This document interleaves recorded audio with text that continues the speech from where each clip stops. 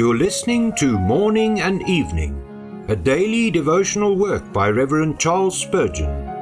This reading is brought to you by the Spurgeon Study Bible, available in the original King James Version or the Christian Standard Bible at spurgeonstudybible.com. Good evening. Today is August the 5th.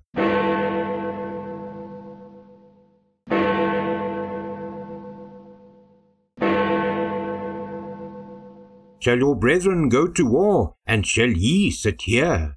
Numbers 32 verse 6. Kindred has its obligations. The Reubenites and Gadites would have been unbrotherly if they had claimed the land which had been conquered and had left the rest of the people to fight for their portions alone.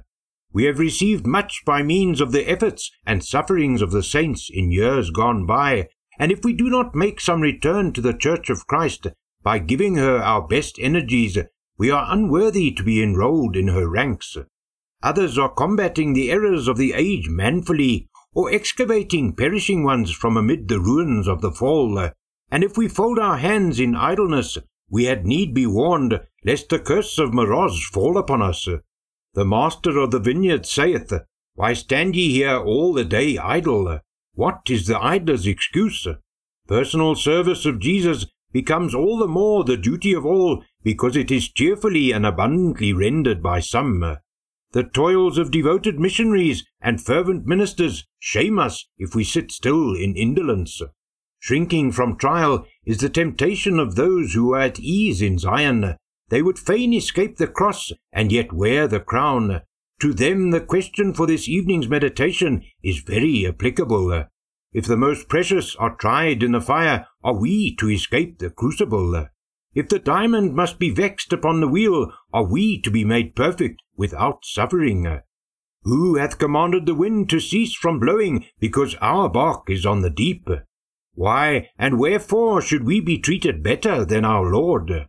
The firstborn felt the rod, and why not the younger brethren? It is a cowardly pride which would choose a downy pillow and a silken couch for a soldier of the cross. Wiser far is he who, being first resigned to the divine will, groweth by the energy of grace to be pleased with it, and so learns to gather lilies at the cross foot, and, like Samson, to find honey in the lion.